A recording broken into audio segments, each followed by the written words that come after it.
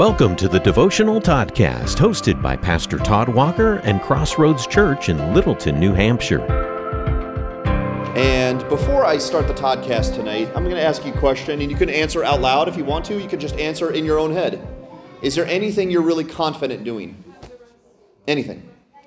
Think about it. Is there anything you feel really confident doing? Christy is nodding her head. She's going to answer out loud now because I'm putting her on the spot. Christy, what are you confident doing? Pretty much everything. Yeah, I knew. Yep. Which is the problem. Okay, so you Should have produced confidence. you shouldn't have that much confidence. I can read. You're a confident reader. I'm literate. Yeah. Hey, some people aren't. Some people aren't. Confident reader. I heard something. Oh, Joel's confident with the toilet. That's why your number's on speed dial. Now, my wife, I don't want to embarrass her. Where is Janine, by the way? There she is. My wife is a very confident person in many ways. She's a confident artist. She wouldn't admit these things, but it's true. She's a confident cook, a confident baker, a confident mother, a confident servant, and a confident helper. My wife is confident in all those things, even though she would claim she's not. She is. And I'm confident in only one thing. Public speaking. That's it. That's it. I can't do anything else. What's that? It's part of public speaking. Actually, maybe driving. I'm a confident driver. Anyone else a confident driver? Yeah, all men have their hands raised. I just offended half the audience. And I'm not sure which half. Well, today we're going to call this Toddcast Confident Clay. And I know that's kind of a strange title. But my kids, and probably a lot of kids in this church, are some of the most laid-back people I've ever met. My kids are so laid back that I envy them. And I mean that. I envy my kids because of how laid back they are. For instance, I never see my kids worry about having to pay the bills. Never. And you know how rare that is for someone to never stress about paying bills? My kids never bring it up. They never seem stressed about our bills. That amazes me because I don't know how they can do that. My kids are also never worried about if their bodies are going to shut down or if they're going to get a nasty disease. I never see my kids Googling their symptoms. Never.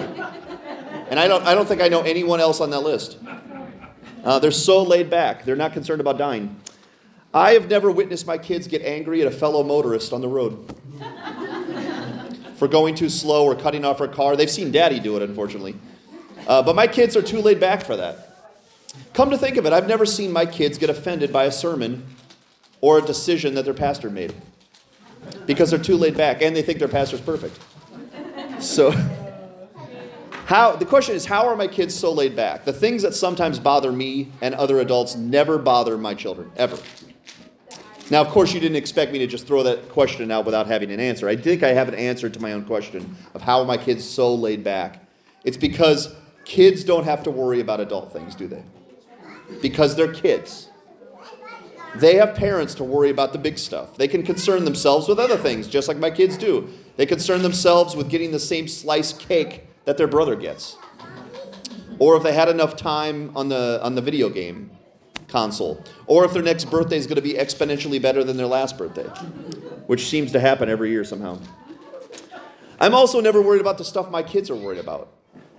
I'm the one worried about paying bills and Googling my symptoms and honking at people from Massachusetts and getting angry at my pastor for what he said on Sunday, which makes no sense because I am the pastor. I'm still angry with him. But there's such a big difference between what makes kids bothered and what bothers adults, right? The things that bother my kids seem huge to them, but they seem like they're nothing to me. And conversely, the things that worry me are nothing to my kids. As long as my kids can get something good to eat, as long as they can have fun during the day, and as long as they don't get punished for anything, that's a really solid day for a kid. That's a really good day. But my days are a whole lot more fickle than that. I need a whole lot of things to go right for my day to be considered a solid day. Now, we spoke about a passage on Sunday from Isaiah 64:8 where it says, "But now, O Lord, you are our Father.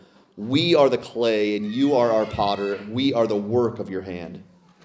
And I'm honest, I'm earnest. I think that passage changed my entire week last week, just reading it.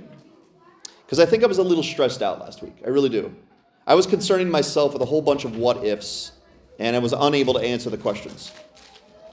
And that made my that made my week less joyful and less peaceful, being stressed. But then it was like the Lord brought me this passage as a gift and kind of wrapped a warm blanket around me.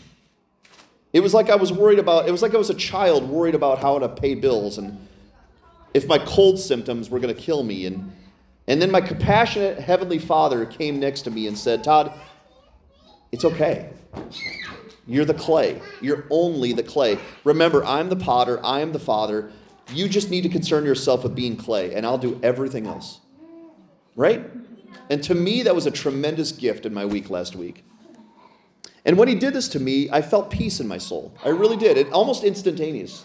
Peace came over my soul. And I was less concerned with all the what-ifs in life and more concerned with being clay, with obeying my Father's will. In fact, I want us to imagine together tonight what our lives would be like if we focused entirely upon obedience to Jesus and let God our Father take care of everything else. What would our lives be like? Do you think we'd be more joyful, more peace-filled, more content? I think one of the greatest benefits of being a child is they don't have to worry about the big things of life because they have parents to do that. And the parents have a faithful commitment to loving their children and taking care of their needs. And that frees up children to be children and to only concern themselves with obedience. At least they should. All the burdens of life belong to the parents and not the children. And so it is with our God, isn't it?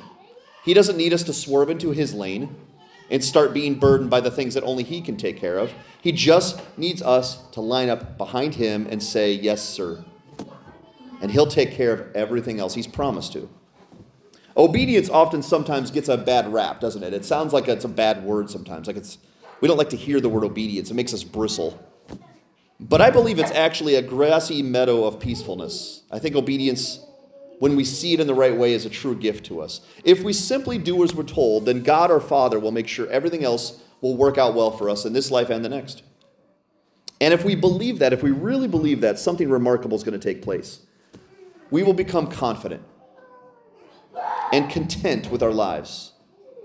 Because the Lord not only promises to take care of all of our needs, but he promises that the best purpose comes when we place ourselves into his hands.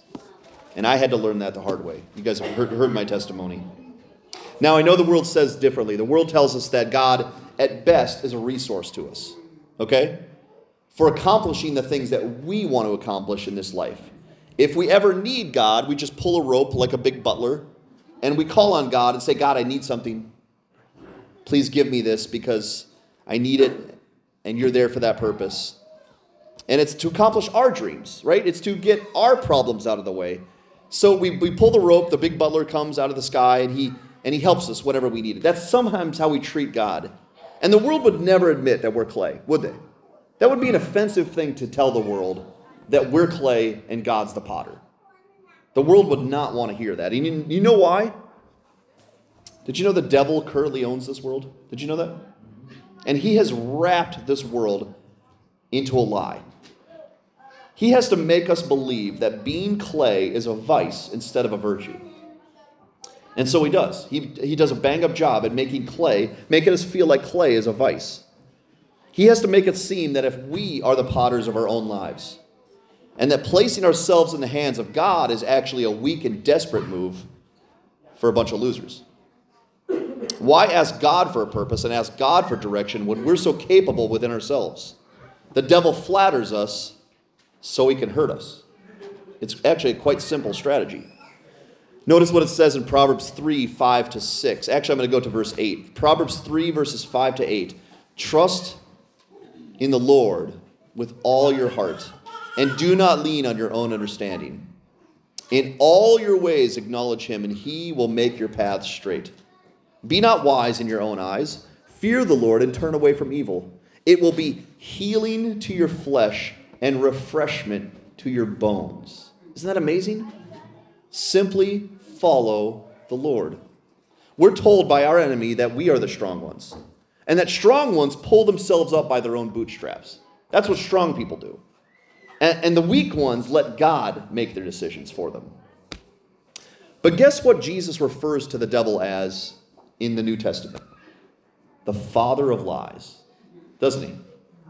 Our enemy takes truth and makes it error. And he takes error and makes it truth. If God says to us that we are best when we are clay and when he is the potter, the devil's going to tell us the exact opposite. He will say to us that we're best when we're the potters and God is our clay to mold him into anything we want him to be. And it's a lie, and it's working on most of mankind right now, this very hour.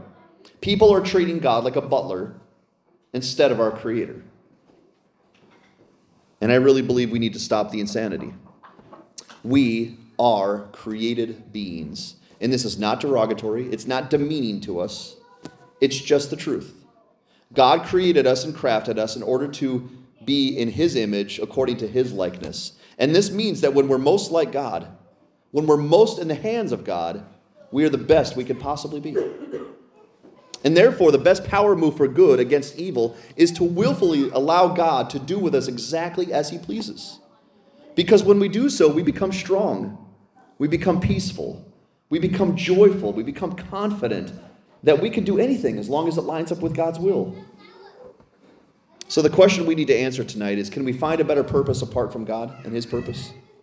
Can we actually be stronger on our own without God? Or are we ready to yield to God and let him work his strength and his love through us to accomplish great things for his glory?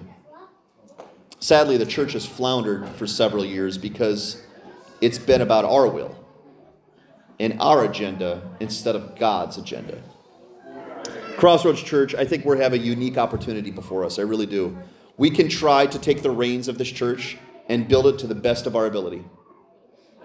And we could try to do it together. We could put all our talents together, all our know-how together, and we could try to build a fantastic church here in the North Country. Or there's a different strategy.